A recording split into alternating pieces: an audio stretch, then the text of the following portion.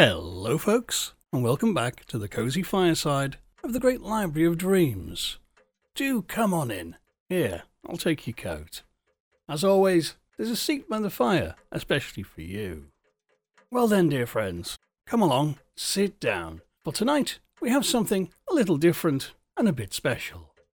Now then, Robert E. Howard is best remembered for his seminal sword and sorcery tales featuring Conan the Barbarian.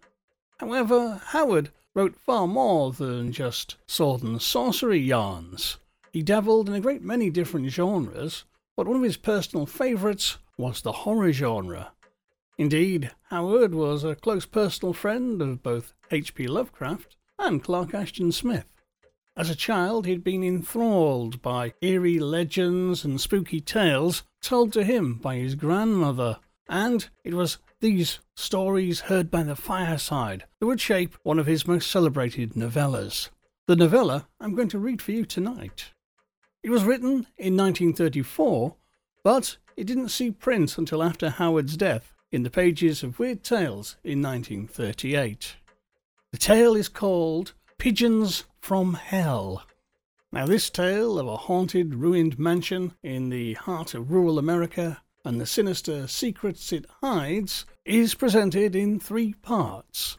And indeed, I thought it would be fun and fitting to present this story also in serial form over the course of 3 podcasts.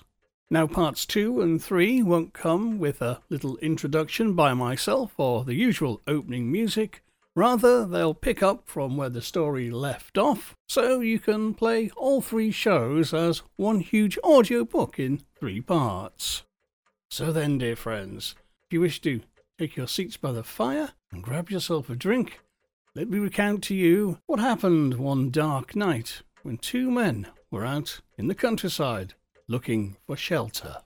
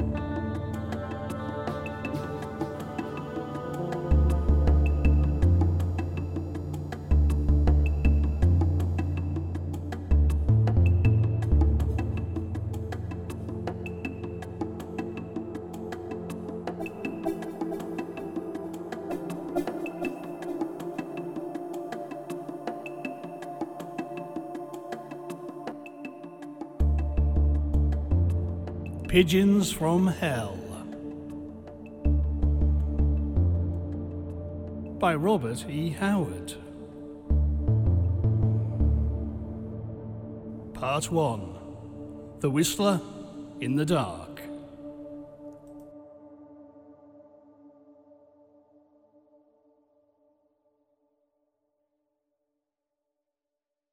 Griswell awoke suddenly, every nerve tingling with a premonition of imminent peril.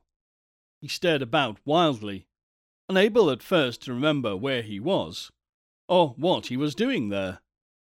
Moonlight filtered in through the dusty windows, and the great empty room, with its lofty ceiling and gaping black fireplace, was spectral and unfamiliar. Then, as he emerged from the clinging cobwebs of his recent sleep, he remembered where he was, and how he came to be there. He twisted his head and stared at his companion, sleeping on the floor near him. John Branner was but a vaguely bulking shape in the darkness that the moon scarcely greyed. Griswell tried to remember what had awakened him. There was no sound in the house, no sound outside, except the mournful hoot of an owl far away in the piney woods. Now he had captured the elusive memory. It was a dream, a nightmare so filled with dim terror that it had frightened him awake. Recollection flooded back, vividly etching the abominable vision. Or was it a dream? Certainly it must have been. But it had blended so curiously with recent actual events that it was difficult to know where reality left off and fantasy began. Dreaming, he had seemed to relive his past few waking hours in accurate detail. The dream had begun, abruptly, as he and John Branner came in sight of the house where they now lay. They had come rattling and bouncing over the stumpy, uneven old road that led through the pine lands. He and John Branner wandering far afield from their New England home, in search of vacation pleasure. They had sighted the old house, with its balustraded galleries, rising amid a wilderness of weeds and bushes, just as the sun was setting behind it. It dominated their fancy, rearing black and stark and gaunt against the low, lurid rampart of sunset, barred by the black pines. They were tired, sick of bumping and pounding all day over woodland roads. The old deserted house stimulated their imagination with its suggestion of antebellum splendor and ultimate decay. They left the automobile beside the rutty road, and as they went up the winding walk of crumbling bricks, almost lost in the tangle of rank growth, pigeons rose from the balustrades in a fluttering feathery crowd and swept away with a low thunder of beating wings. The oaken door sagged on broken hinges. Dust lay on the floor in the wide, dim hallway, on the broad steps of the stair that mounted up from the hall. They turned into a door opposite the landing, and entered a large room, empty, dusty, with cobwebs shining thickly in the corners. Dust lay thick over the ashes in the great fireplace. They discussed gathering wood and building a fire, but decided against it. As the sun sank, darkness came quickly, the thick, black, absolute darkness of the pine lands.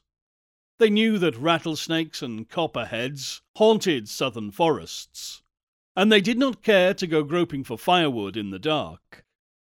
They ate frugally from tins, then rolled in their blankets, fully clad, before the empty fireplace, and went instantly to sleep. This, in part, was what Griswell had dreamed.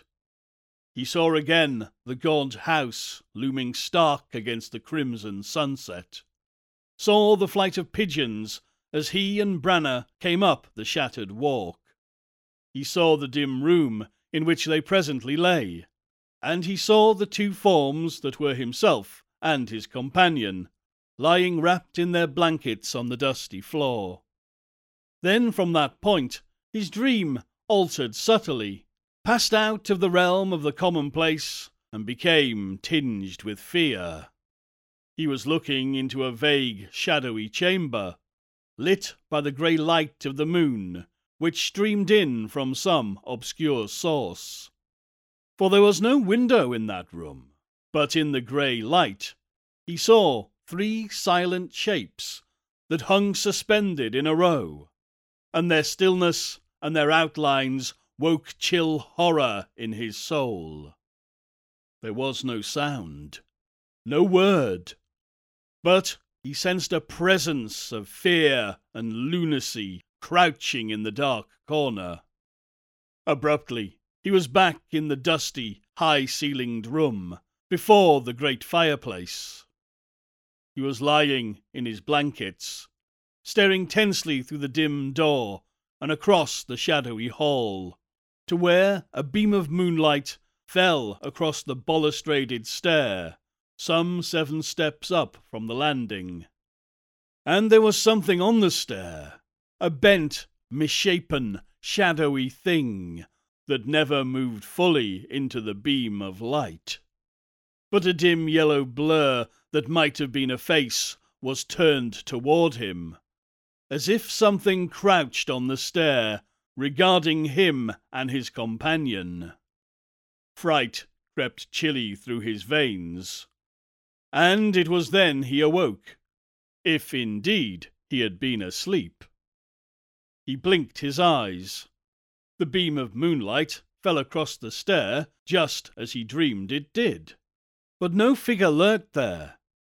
Yet his flesh still crawled from the fear the dream or vision had roused in him. His legs felt as if they had been plunged into ice water. He made an involuntary movement to awaken his companion, when a sudden sound paralyzed him. It was the sound of whistling on the floor above. Eerie and sweet it rose, not carrying any tune, but piping shrill and melodious. Such a sound in a supposedly deserted house was alarming enough, but it was more than the fear of a physical invader that held Griswell frozen. He could not himself have defined the horror that gripped him. But Branner's blankets rustled, and Griswell saw he was sitting upright. His figure bulked dimly in the soft darkness, the head turned toward the stair, as if the man were listening intently. More sweetly and more subtly evil rose that weird whistling.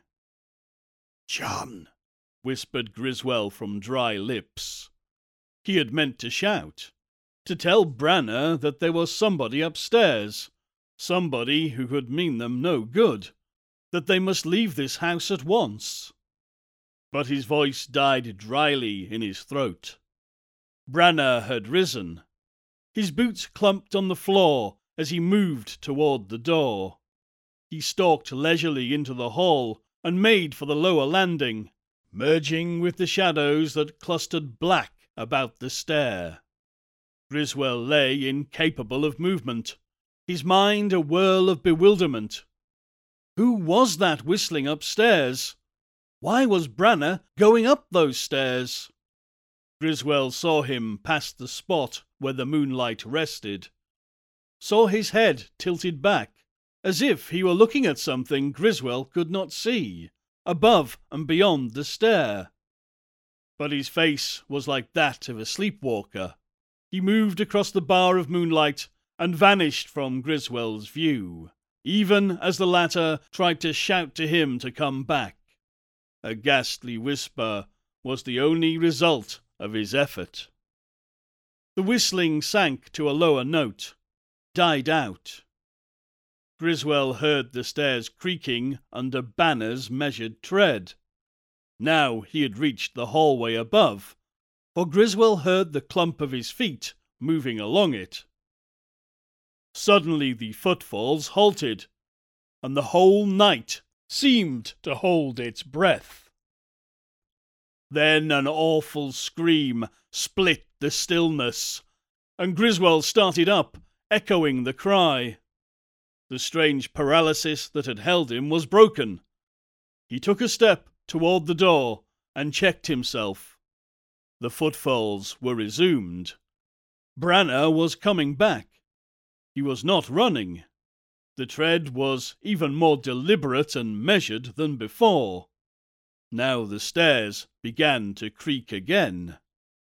A groping hand, moving along the balustrade, came into the bar of moonlight. Then another, and a ghastly thrill went through Griswell as he saw that the other hand gripped a hatchet that dripped blackly.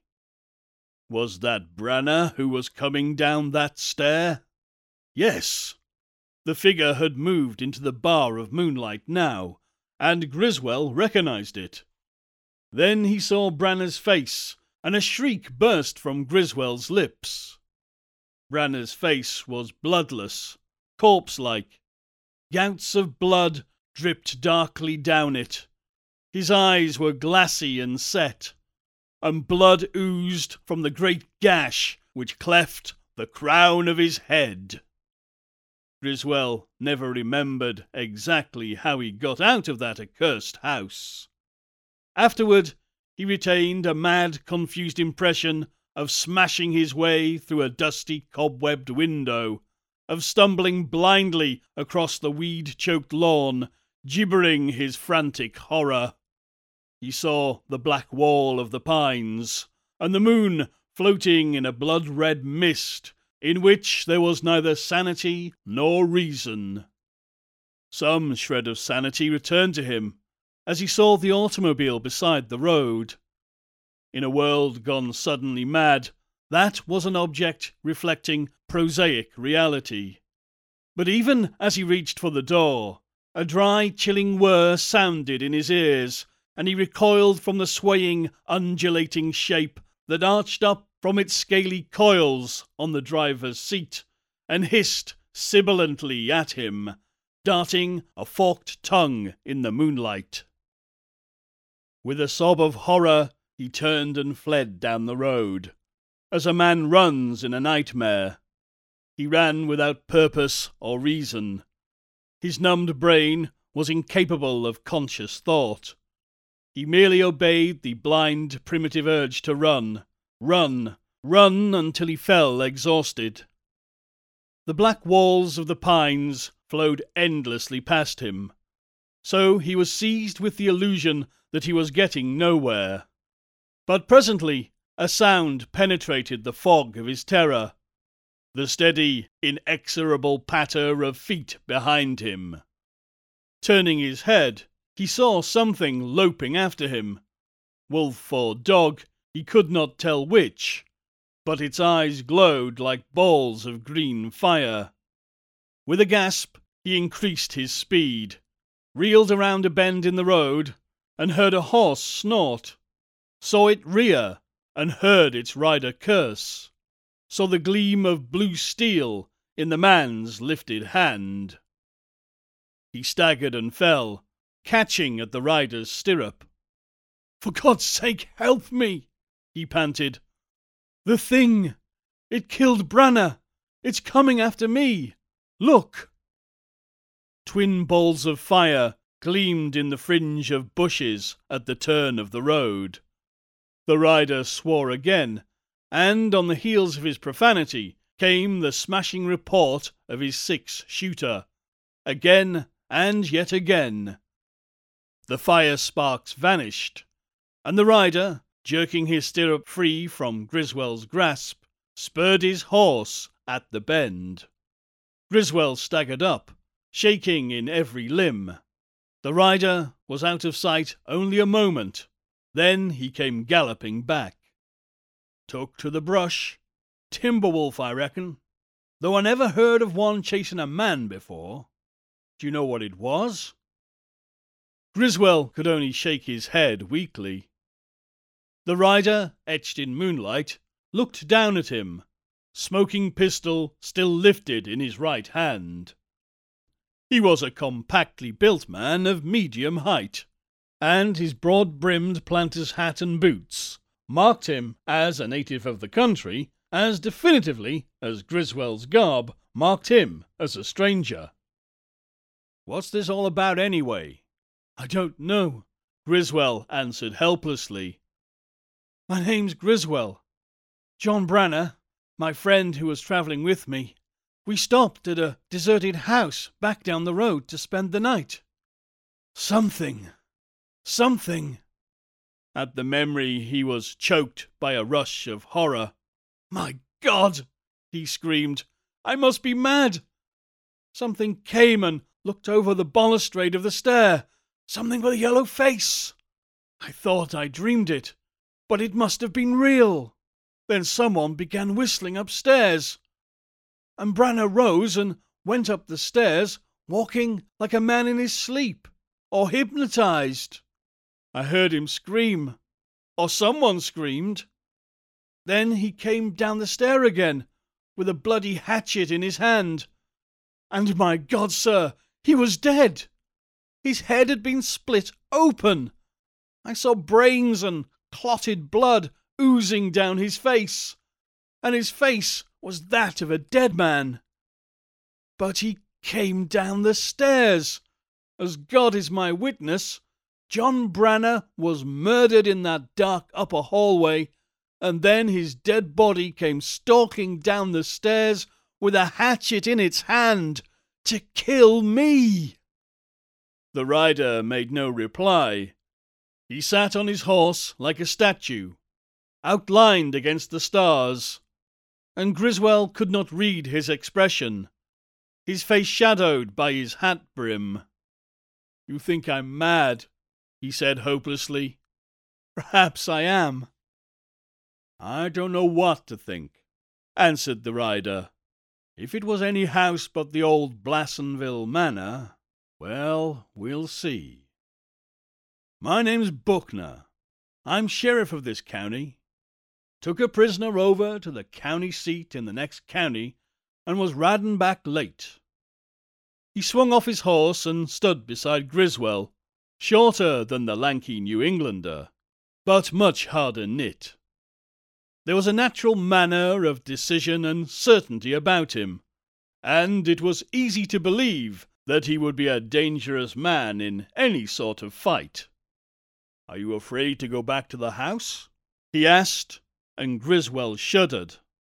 But he shook his head, the dogged tenacity of Puritan ancestors asserting itself. "The thought of facing that horror turns me sick. But poor Branner!" He choked again. "We must find his body. My God!" he cried, unmanned by the abysmal horror of the thing. "What will we find? If a dead man walks, what?" "We'll see." The sheriff caught the reins in the crook of his left elbow and began filling the empty chambers of his big blue pistol as they walked along.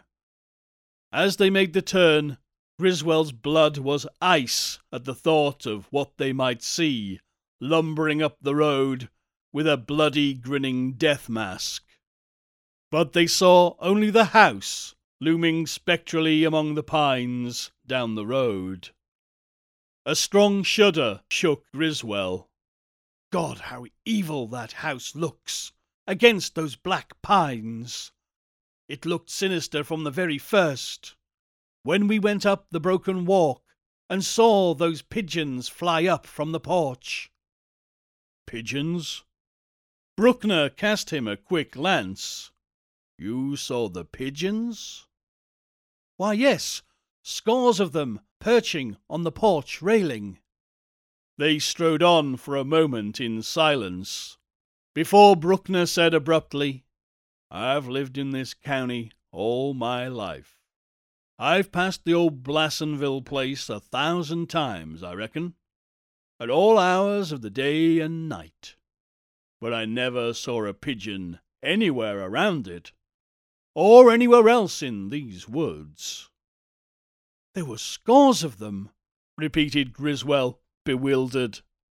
"I've seen men who swore they seen a flock of pigeons perched along the balusters just at sundown," said Buckner slowly. "Negroes, all of 'em, except one man. A tramp. He was building a fire in the yard, aiming to camp there that night. I passed along there about dark, and he told me about the pigeons. I came back there the next morning. The ashes of his fire were there, and his tin cup and skillet where he'd fried pork, and his blankets looked as if they'd been slept in. No one ever saw him again. That was 12 years ago. The blacks say they can see the pigeons, but no black would pass along this road between sundown and sunup. They say the pigeons are the souls of the Blassonvilles, let out of hell at sunset. The Negroes say the red glare in the west is the light from hell, because then the gates of hell are open and the Blassonvilles fly out." Who were the Blassonvilles? Asked Griswell, shivering. They owned all the land here. French-English family. Came here from the West Indies before the Louisiana Purchase. The Civil War ruined 'em, like it did so many. Some were killed in the war. Most of the others died out. No one's lived in the manor since 1890, when Miss Elizabeth Blassonville, the last of the line, fled from the old house one night like it was a plague spot, and never came back to it. This your auto? They halted beside the car, and Griswell stared morbidly at the grim house. Its dusty panes were empty and blank, but they did not seem blind to him. It seemed to him that ghastly eyes were fixed hungrily on him through those darkened panes. Buckner repeated his question. Yes. Be careful. There was a snake on the seat. Or there was. Not there now, grunted Buckner, tying his horse and pulling an electric torch out of the saddlebag. Well, let's have a look. He strode up the broken brick walk as matter-of-factly as if he were paying a social call on friends. Griswell followed close at his heels, his heart pounding suffocatingly. A scent of decay and mouldering vegetation blew on the faint wind, and Griswell grew faint with nausea that rose from a frantic abhorrence of these black woods, these ancient plantation houses that hid forgotten secrets of slavery and bloody pride and mysterious intrigues. He had thought of the South as a sunny, lazy land, washed by soft breezes, laden with spice and warm blossoms, where life rang tranquilly to the rhythm of black folks singing in sun-bathed cotton fields. But now he had discovered another unsuspected side, a dark, brooding, fear-haunted side, and the discovery repelled him. The oaken door sagged as it had before. The blackness of the interior was intensified by the beam of Buckner's light playing on the sill. That beam sliced through the darkness of the hallway and roved up the stair, and Griswell held his breath, clenching his fists. But no shape of lunacy leered down at them. Buckner went in, walking as light as a cat, torch in one hand, gun in the other. As he swung his light into the room across from the stairway, Griswell cried out, and cried out again, almost fainting with the intolerable sickness at what he saw. A trail of blood drops led across the floor, crossing the blankets Branner had occupied, which lay between the door and those in which Griswell had lain. And Griswell's blankets had a terrible occupant. John Branner lay there, face down, his cleft head revealed in merciless clarity in the steady light. His outstretched hand still gripped the haft of a hatchet, and the blade was embedded deep in the blanket and the floor beneath, just where Griswell's head had lain when he slept there. A momentary rush of blackness engulfed Griswell. He was not aware that he staggered, or that Buckner caught him. When he could see and hear again, he was violently sick and hung his head against the mantel, retching miserably. Buckner had turned the full light on him, making him blink. Buckner's voice came from behind the blinding radiance, the man himself unseen. Griswell, you've told me a yarn that's hard to believe. I saw something chasing you, but it might have been a timber wolf or a mad dog. If you're holding back anything, you'd better spill it. What you told me won't hold up in any court. You're bound to be accused of killing your partner. I'll have to arrest you. If you give me the straight goods now, it'll make it easier.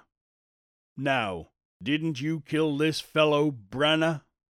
Wasn't it something like this? You quarrelled. He grabbed a hatchet and swung at you, but you dodged and then let him have it." Griswell sank down and hid his face in his hands, his head swimming. "Great God, man, I didn't murder John. Why, we've been friends ever since we were children in school together. I told you the truth. I don't blame you for not believing me, but God help me, it is the truth." The light swung back to the gory head again, and Griswell closed his eyes. He heard Buckner grunt. "I believe this hatchet in his hand is the one he was killed with. Blood and brains plastered on the blade, the hairs sticking to it, hairs exactly the same colour as his. This makes it tough for you, Griswell." "How so?" the New Englander asked dully. "Knocks any plea of self-defence in the head. Branner couldn't have swung at you with this hatchet after you split his skull with it. You must have pulled the axe out of his head, stuck it in the floor, and clamped his fingers on it to make it look like he'd attacked you. And that would have been damned clever if you'd used another hatchet." "But I didn't kill him," groaned Griswell. "I have no intention of pleading self-defence." "That's what puzzles me," Buckner admitted frankly, straightening. "What murderer would rig up such a crazy story as you've told me to prove his innocence? Average killer would have told a logical yarn at least. Blood drops leading from the door. The body was dragged. No, it couldn't have been dragged. The floor isn't smeared. You must have carried it here after killing him in some other place. But in that case, why isn't there any blood on your clothes? Of course, you could have changed clothes and washed your hands, but this fellow hasn't been dead long." "He walked downstairs and across the room," said Griswell hopelessly. "He came to kill me. I knew he was coming to kill me when I saw him lurching down the stair. He struck where I would have been if I hadn't awakened. That window, I burst out of it. You see, it's broken." "I see. But if he walked then, why isn't he walking now?" "I don't know. I'm too sick to think straight. I've been fearing that he'd rise up from the floor where he lies and come at me again. When I heard that wolf running up the road after me, I thought it was John chasing me. John running through the night with his bloody axe and his bloody head and his death grin." His teeth chattered as he lived that horror over again. Buckner let his light play across the floor. "The blood drops lead into the hall. Come on, we'll follow them." Griswell cringed. "They lead upstairs." Buckner's eyes were fixed hard on him. "Are you afraid to go upstairs with me?" Griswell's face was grey. "Yes, but I'm going, with you or without you.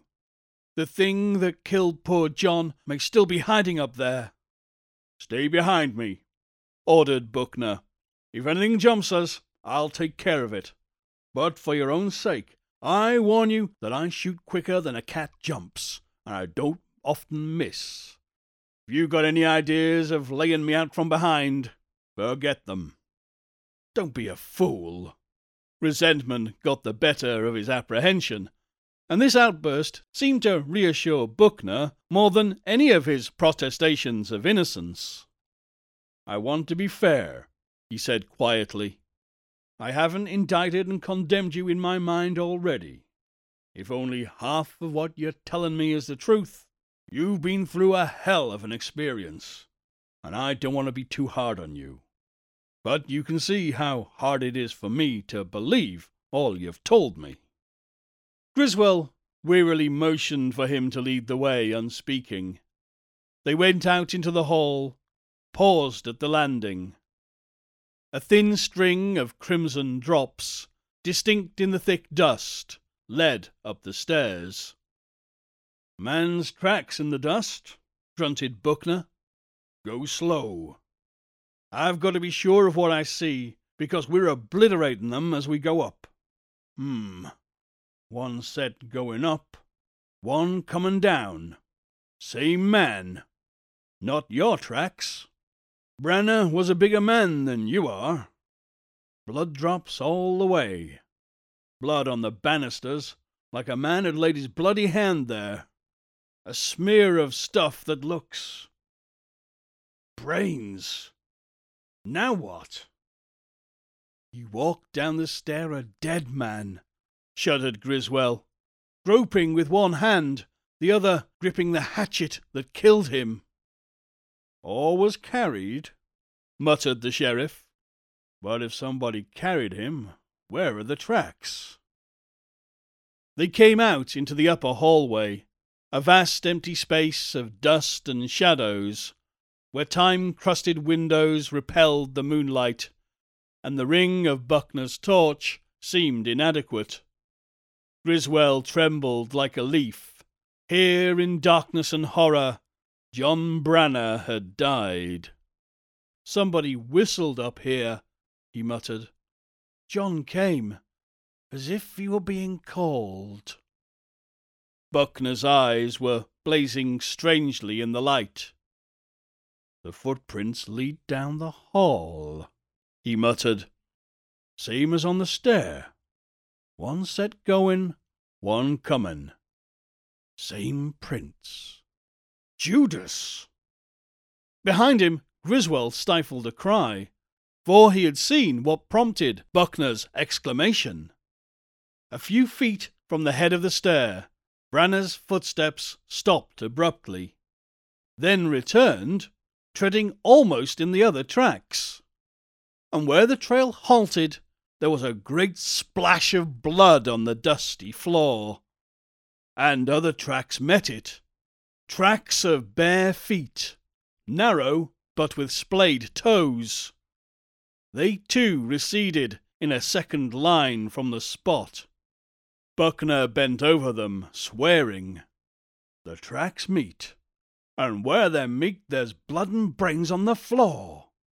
Branner must have been killed on that spot, with a blow from the hatchet. Bare feet coming out of the darkness to meet shod feet, then both turned away again.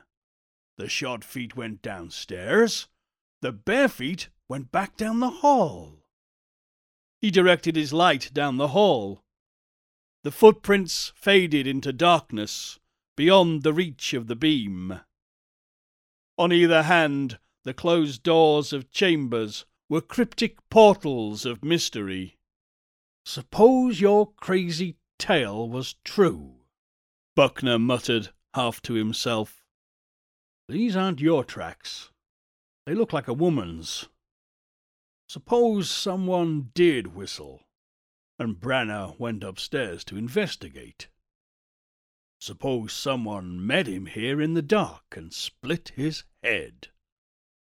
The signs and tracks would be, in that case, just as they really are. But if that's so, why isn't Branner lying here where he was killed?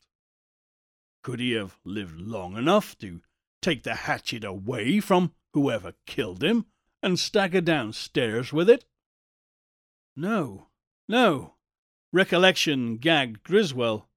"I saw him on the stair. He was dead.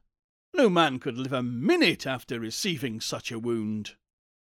"I believe it," muttered Buckner. "But it's madness. Or else it's too clever. Yet what sane man would think up and work out such an elaborate and utterly insane plan to escape punishment for murder, when a simple plea of self-defense would have been so much more effective? No court would recognize that story. Well, let's follow these other tracks. They lead down the hall. Here, what's this?" With an icy clutch at his soul, Griswell saw the light was beginning to dim. "This battering is new," muttered Buckner, and for the first time caught an edge of fear in his voice. "Come on, out of here, quick!" The light had faded to a faint red glow. The darkness seemed straining into them, creeping with black cat feet. Buckner retreated, pushing Griswell stumbling behind him as he walked backward, pistol cocked and lifted, down the dark hall. In the growing darkness, Griswell heard what sounded like the stealthy opening of a door, and suddenly the blackness about them was vibrant with menace. Griswell knew Buckner sensed it as well as he, for the sheriff's hard body was tense and taut as a stalking panther's. But without haste, he worked his way back to the stair and backed down it, Griswell preceding him, and fighting the panic that urged him to scream and burst into mad flight. A ghastly thought brought icy sweat out on his flesh. Suppose the dead man were creeping up the stair behind them in the dark, face frozen in the death grin, blood-caked hatchet lifted to strike. This possibility so overpowered him that he was scarcely aware when his feet struck the level of the lower hallway, and he was only then aware that the light had grown brighter as they descended, until now it gleamed with its full power. But when Buckner turned it back up the stair, it failed to illuminate the darkness that hung like a tangible fog at the head of the stair. "The damn thing was conjured," muttered Buckner. "Nothing else. It couldn't act like that naturally." "Turn the light into the room," begged Griswell. "See if John is—" He could not put the ghastly thought into words, but Buckner understood. He swung the beam around, and Griswell had never dreamed that the sight of the gory body of a murdered man could bring such relief. "He's still there," grunted Buckner. "If he walked after he was killed, he hasn't walked since. But that thing—" Again he turned the light up the stair, and stood chewing his lip and scowling. 3 times he half lifted his gun. Griswell read his mind. The sheriff was tempted to plunge back up that stair, take his chance with the unknown, but common sense held him back. "I wouldn't have a chance in the dark," he muttered, "and I've got a hunch the light would go out again." He turned and faced Griswell squarely. "There's no use dodging the question. There's something hellish in this house, and I believe I have an inkling of what it is. I don't believe you killed Branner. Whatever killed him is up there, now. There's a lot about your yarn that don't sound sane, but there's nothing sane about a flashlight going out like this one did. I don't believe that thing upstairs is human. I never met anything I was afraid to tackle in the dark before, but I'm not going up there until daylight. It's not long until dawn. We'll wait for it out there on that gallery."